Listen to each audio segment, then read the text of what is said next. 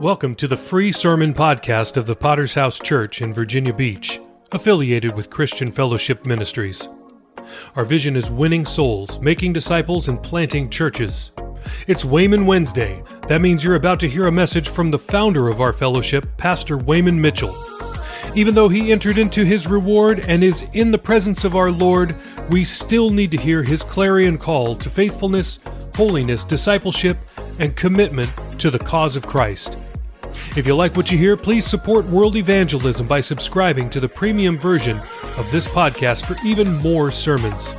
Links are in the show notes. Enjoy today's sermon. Chapter 6. I was interested in an article in the newspaper yesterday about a rumble or a riot up in Joondalup and a constable that was partially paralyzed by a flying headbutt. And this was triggered by a racial slur. Listen to this quote.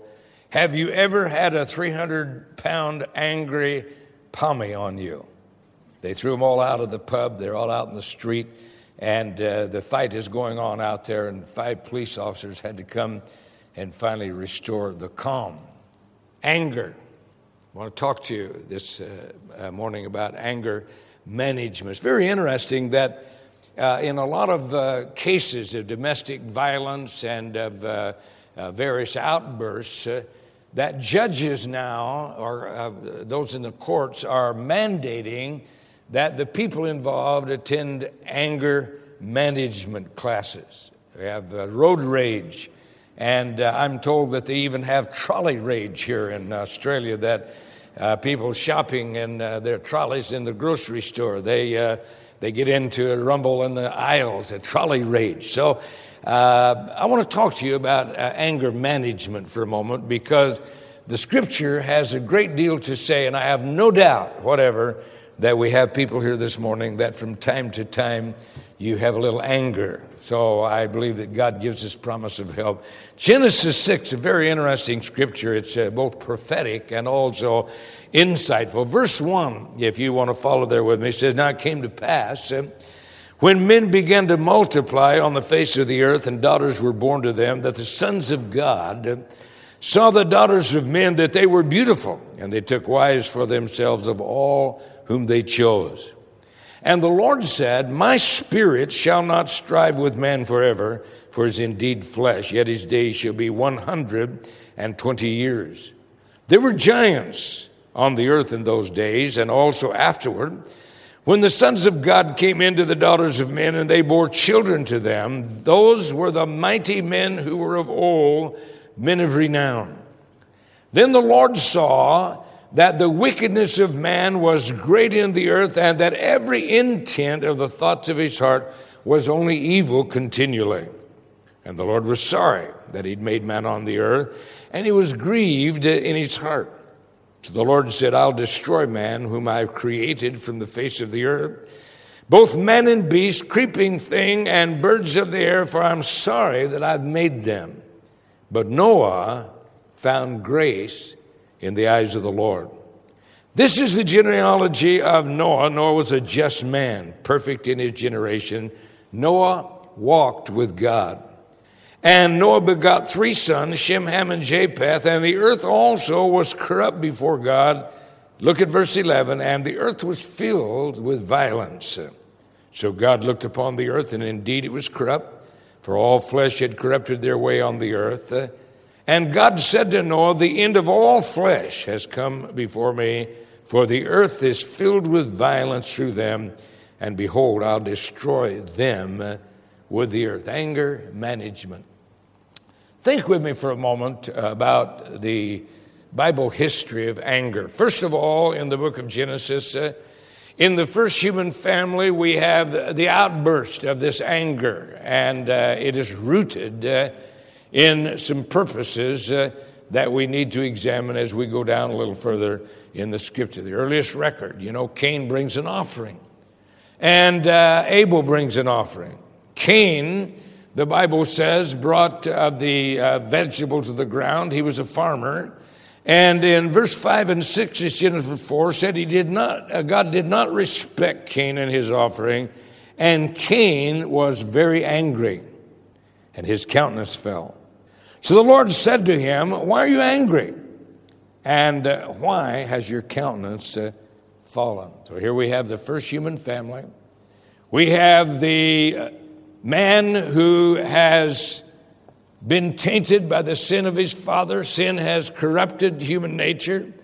We find Cain, who disobeys God. He does not obey God in the offering that God required. God rejected that, and that rejection brought anger, and that can be very deadly in human personality. Listen to verse 8. The Bible says, now Cain talked with Abel his brother.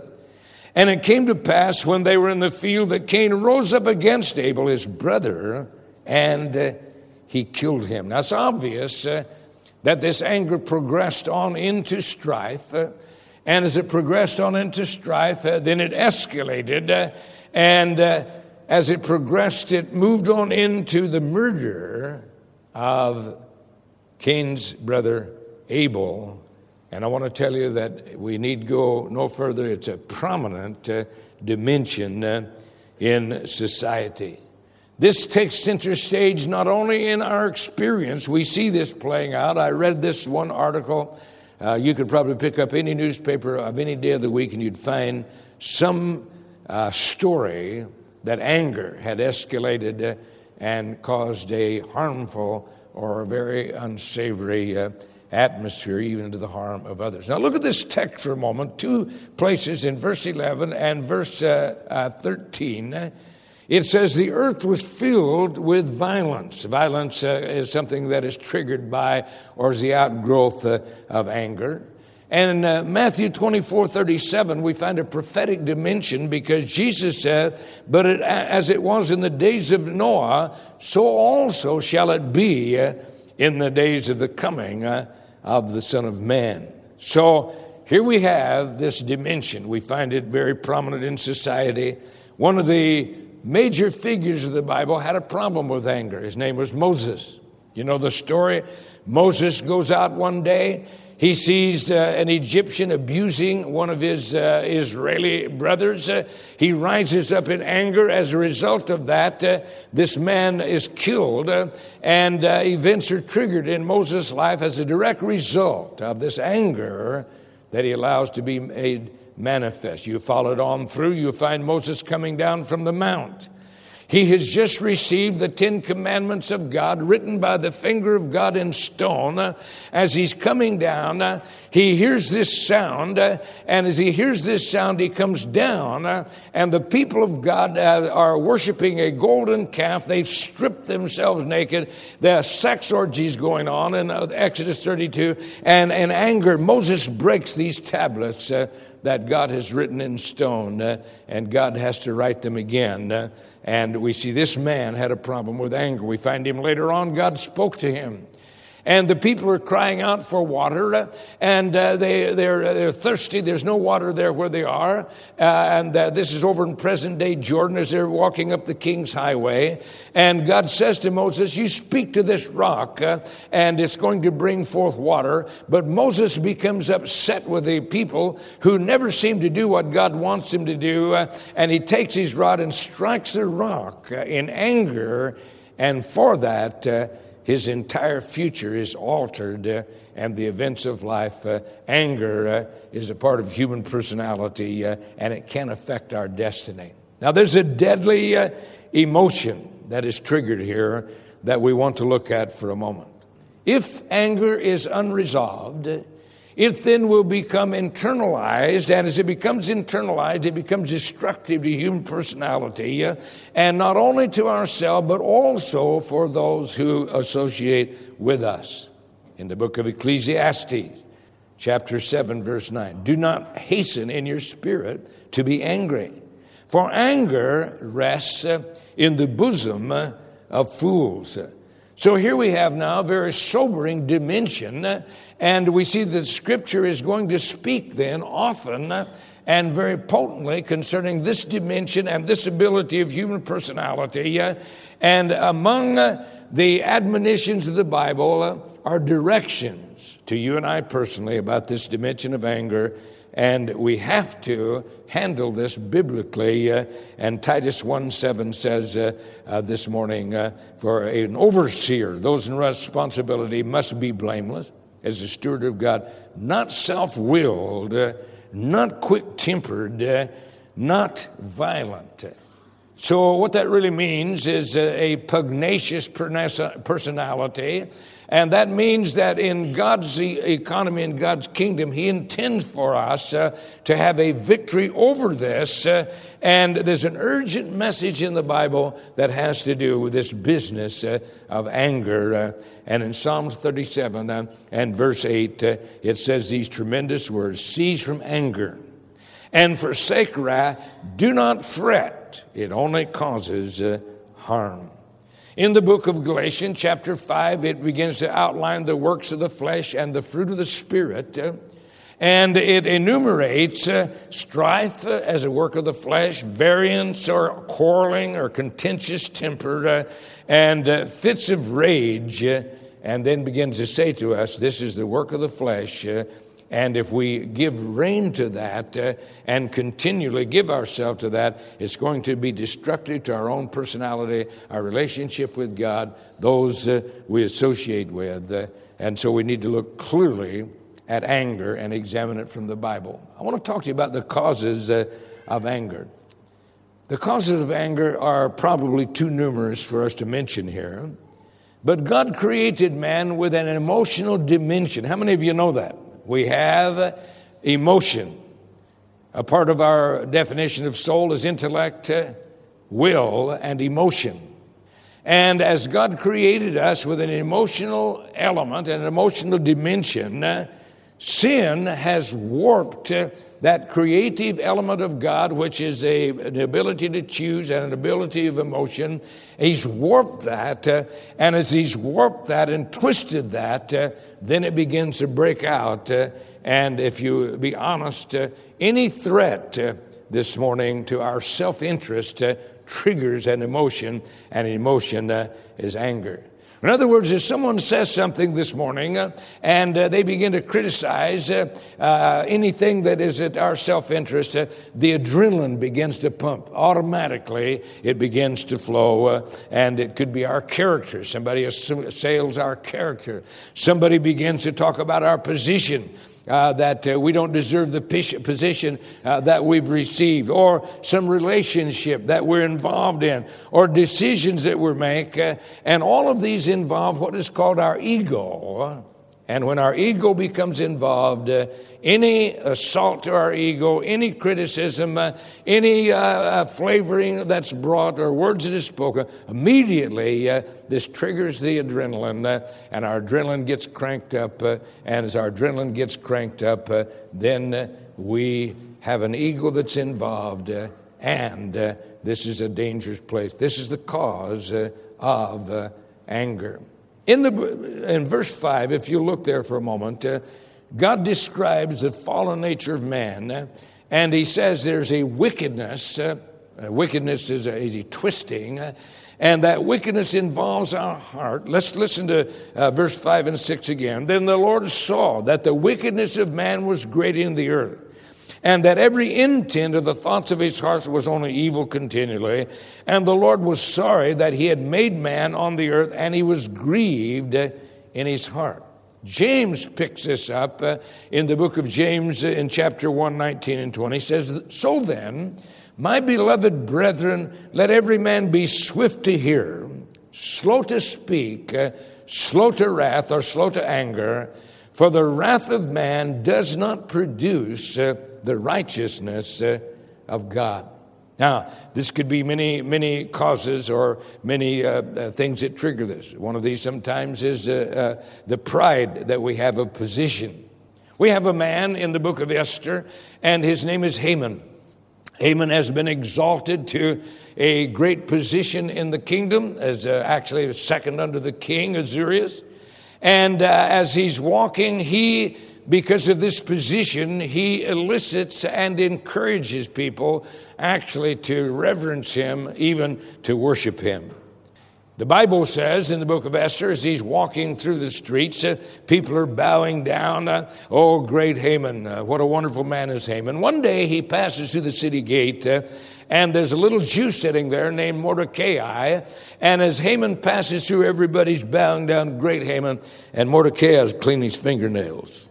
He's ignoring him. He sees that. He's enraged by that. Doesn't he know who I am? I'm Haman, second in command. In the book of Esther, chapter 3, verse 5, when Haman saw that Mordecai did not bow or pay him homage, Haman was filled with wrath. You can go on and read the horrible story. It moved on to his self-destruction, as anger always will if it's unchecked or unhealed. But this went on to this man's self-destruction, and pride of position can be a terrible thing if we allow that to cause us to be angry at those who do not recognize how great we are. Thanks again for listening to the free version of the VBPH Sermon Podcast, where we post sermons on Mondays, Wednesdays, Fridays, and Sundays. We also have a premium version of this podcast, which posts sermons and interviews every single day of the week. So why would you want to subscribe? I'm glad you asked. I have 5 reasons for you. Number 1, on the premium version, we post full versions of Testimony Tuesday, Pastor Campbell Thursday, and Study Day Saturday. If you'd like to hear those episodes, then subscribe now. Reason number 2, uninterrupted listening. We remove all ads and all extraneous content from our premium feed. Reason number 3, premium episodes always release 6 hours earlier than the free version. If you're an early bird, it's a great reason to subscribe. Number 4, our subscribers will gain access to our sermon chat group on WhatsApp, where we interact directly with listeners around the globe. If you'd like to chat with other premium subscribers, subscribe today. And finally, every dollar we raise goes to world evangelism. This is the best reason to subscribe, because you are helping us launch churches all around the world. We don't put one dime in our pockets. Everything that we raise from this podcast will go directly to Thursday night of Chandler Conference. So please subscribe today by using the links in the show notes below. Thanks. There's a second thing I want to consider with you, and that's the frustration of our own plans of self-will. In the Bible, there's a man whose name is Saul. He's king. He becomes upset at David. That's another story, because the people are singing, Saul has killed his 1,000, but David has killed his 10,000. And this escalates on into a jealousy and an envy and so on. But he plans to kill David, and he invites him to a nice dinner. I don't know if it's rump steak or what it was, but at any rate, he invites him to a dinner. But David has already picked up that Saul wants to kill him, and he's friends with his son Jonathan. And Jonathan's warned him, said this not good things are going to happen at this dinner. And so they all come. They're seated there. And Saul is looking for David. David doesn't show. And the Bible says that he became very angry. 1 Samuel 20, verse 30. Then Saul's anger was aroused against Jonathan. And he said, "You son of a perverse, rebellious woman," because his self-will was frustrated many times. If our self-will is frustrated, the adrenaline begins to pump. And we have to be very careful that we do not give rein to that, and that story is told in the Bible. There's another trigger for anger, and that's self-righteousness. Many people are self-righteous, and as they're self-righteous, this begins to trigger things in them. They begin to view other people with a wrong perspective, and it can play out very badly. We have an interesting story about David. David has committed adultery. He has not been brought to task for this. 1 year has gone by, and nothing's been done about this at all. One day, Nathan the prophet comes in and sits down and begins to talk to David and said, "David, I want to tell you a little story. There's a man over here, and this man has flocks of sheep. He's rich. And his neighbor only had one lone sheep. And this man had a friend that came to visit. And guess what he did? He went over and took that lone sheep, never touched his sheep, but took that man's sheep. And he used that for his banquet. And immediately David's anger has risen up and said, "Who is this man? We're going to kill him." Well, now, the law didn't require that stealing a sheep would be punished by death. But it's an interesting thing about people who are self-righteous. People who are self-righteous generally have sin in their guilt and their own background is driving them, and they become harsh and they become critical. And this event is related to us in the Bible about a man named David of his own self-righteousness that caused anger. Sometimes working with people causes frustration. How many of you know that in the work of God, fruit only comes in time? How many of you know that? You know, we're human beings. We want to do it. We want to get our reward. Okay, what are you going to do for me? Now, I did right. I helped this person. You know, I got this new convert. I helped them. And so Sunday night, I took them out for a sandwich. And so Monday, I should get a reward of some kind. How many of you know that fruit only comes in time? This is very true.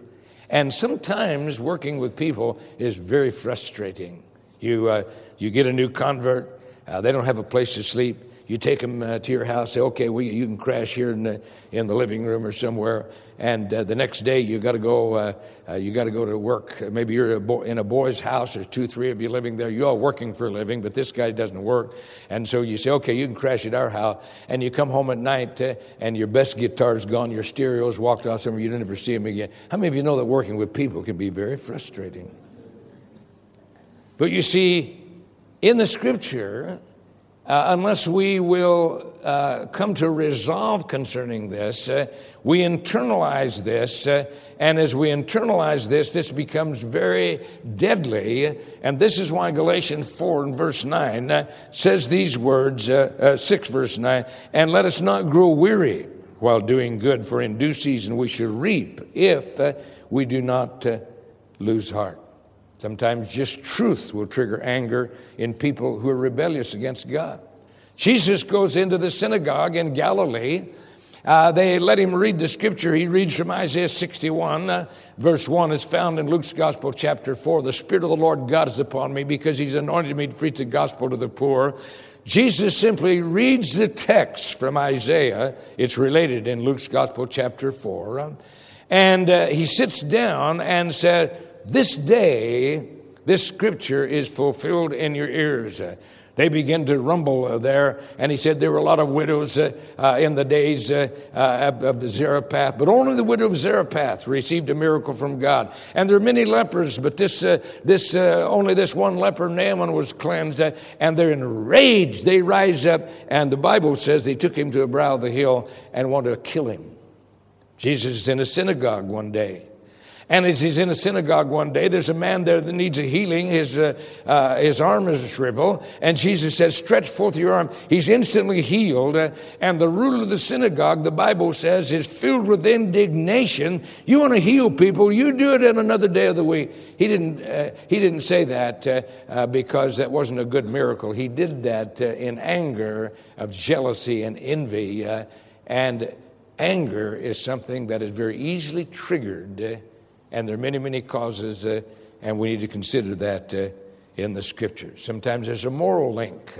I discovered years ago that people who are involved in pornography, for instance, men especially, that when you find that they have an unruly temper, you can push a button and instantly they come out with rage. If they continue that, generally they're involved in pornography because when you feed the self and you enthrone self, especially in a moral link, then it often manifests itself in an unruly and in a violent temper and passion. And this is what we find in Genesis 6. What you're seeing in Genesis 6 is a moral link, and in that you're reading there is a sexual deviation that is involved there that feeds self-gratification. And as you saw that, when the sons of God took them wives of all who are the daughters of men, the Bible is saying this is one of the things that enraged the Lord and this is why the earth was filled with violence. We want to talk about the good part this morning, and that's the solution. Regardless of where I start, stay with me. I'll always bring you out light at the end of the tunnel before I finish. It's one of the marks of my ministry. So if you're feeling bad this morning, just stay with me. We're going to get saved before we finish this. In this scripture, we find the solution. There are ample warnings in the Bible. One thing is that anger, a person who is angry is a bad person to associate with on a regular basis. And in Proverbs chapter 22 and verse 24 says, "Make no friendship with an angry man, and with a furious man do not go." So people who are angry all the time or easily upset and fly into temper fits, or they're constantly seething with anger, something happens in the people who associate with them. This triggers bad things in others, and we could just describe it as an inflammation or an igniting or an inflammatory statement, and the Bible speaks clearly to that. In Proverbs 29 and verse 22 says, "An angry man stirs up strife, and a furious man abounds in transgression." So it's a good practice this morning to stay away from people who, the moment you begin to talk to them, they get angry and they're filled with anger because it's contagious. And if you're not careful, it moves on you. Look with me for a moment at the wonderful news that is here, because this news has to do with God's grace. Verse 8, Noah found grace in the eyes of the Lord. When you find the word grace in the Bible, in the New Testament, you're going to have to understand that this is more than just simply free and unmerited favor. As the Calvinists quote, they just stop it there. This is free and unmerited favor, and that's all true. But there's much more to the word grace. It's actually God's power actively released in our behalf and working in our behalf, which brings not only favor, but it also brings a dimension of enablement so that we can escape. And the Bible says that Noah found grace in the eyes of the Lord. He escaped from judgment, number one, but he also became a preacher, Peter says, of righteousness in his ministry for some 120 years. Now, the promise of Scripture this morning is to escape. We're talking on anger. We're talking about anger management, and the good news of Scripture is you can escape from the bondage of the spirit of anger. Listen to Ephesians 4:26 and 27, and it says, "Be angry and do not sin. Let not the sun go down upon your wrath, neither give place to the devil." So here is a very interesting imagery. Every one of us are capable of getting angry. Let me see how many people have ever been angry here. Let me see your hands. Be honest with me. All right. Most of you are alive. If you didn't lift your hand, well, you're either dead or you didn't hear what I said. We have the ability to be angry. All the things that I've enumerated before, each of us sometime in our life have to deal with that. So how are we going to deal with that? How many of you know people that just to get around them, it just upsets you really bad? Anybody ever know anybody? Am I the only one that know people that the moment you're around, I mean, so be you angry and do not sin, neither let the sun go down upon your wrath. This is a powerful scripture. This means then that we're going to have to resolve this. We cannot allow that to find, it says, don't give place to the devil. It's the Greek word topos, which means a landing place or a place whereby it's like a beachhead. An army lands, begins to roll out all of their artillery and so on and go on to conquest. So here's the danger. The danger is that you and I will be angry. And as we are angry, we do not resolve that.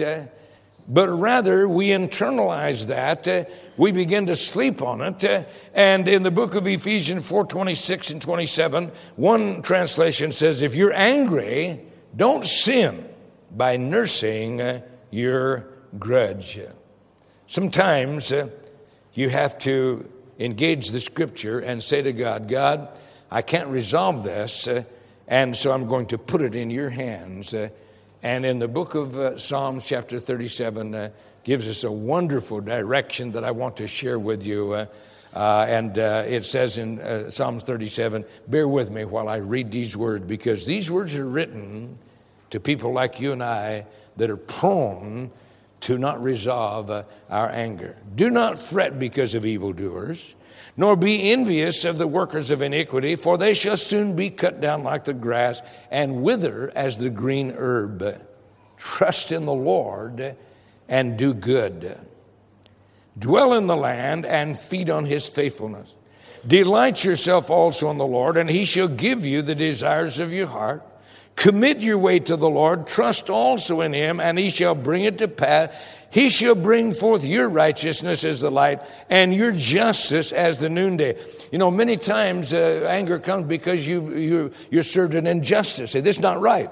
These people did wrong, and so you rise to that. But your righteousness shall shine as the light, and your justice as the noonday. Rest in the Lord and wait patiently for him. Do not fret because of him who prospers in his way, because of the man who brings wicked schemes to pass. Cease from anger and forsake wrath. Do not fret. It only causes harm. For evildoers shall be cut off, but those who wait on the Lord, they shall inherit the earth for yet a little while, and the wicked shall be no more. Indeed, you will look carefully for his place, but it shall be no more.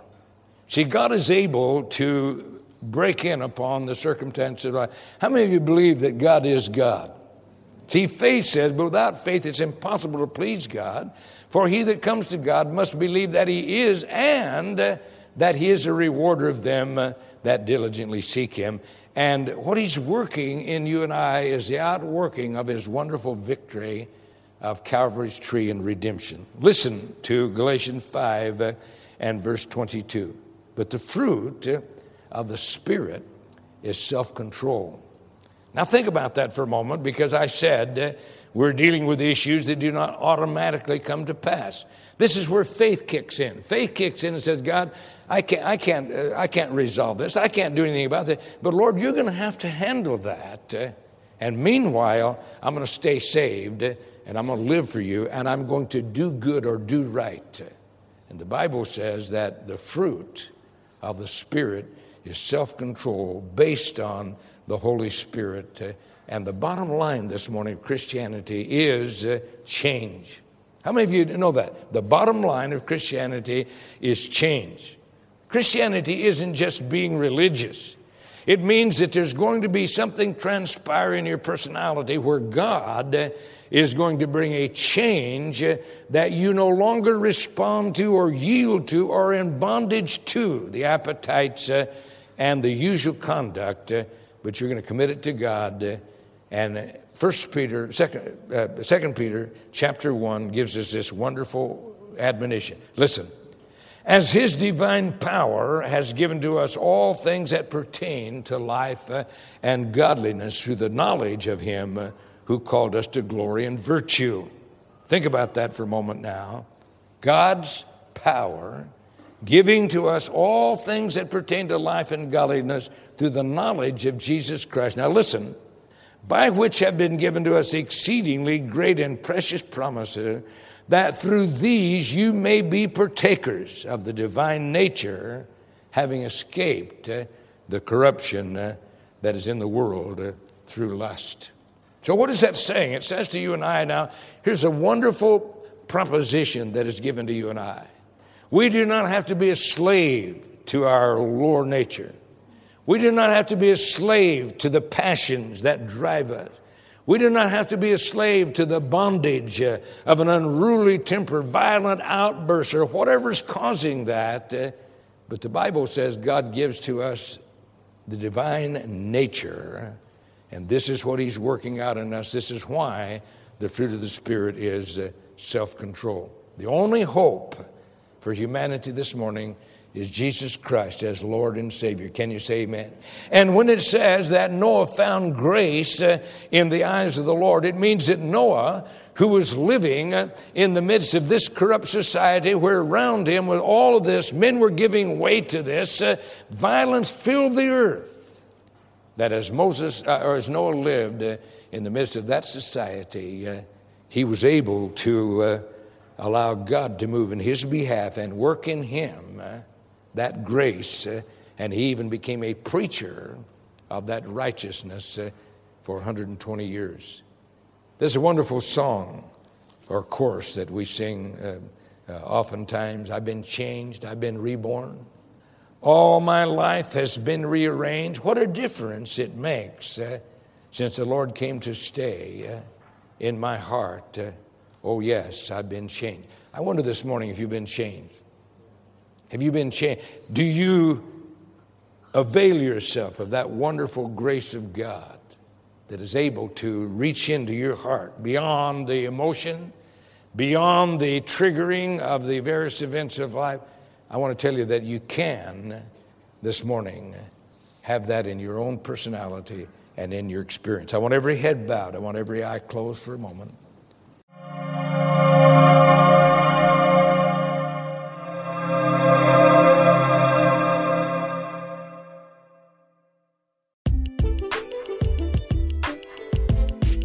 Thank you so much for listening to the sermon podcast of the Virginia Beach Potter's House Church. Were you blessed by today's message? Let us know. Please leave us a rating on Apple Podcast or on Podchaser. We'll be back next time with another life-changing word from heaven. God bless.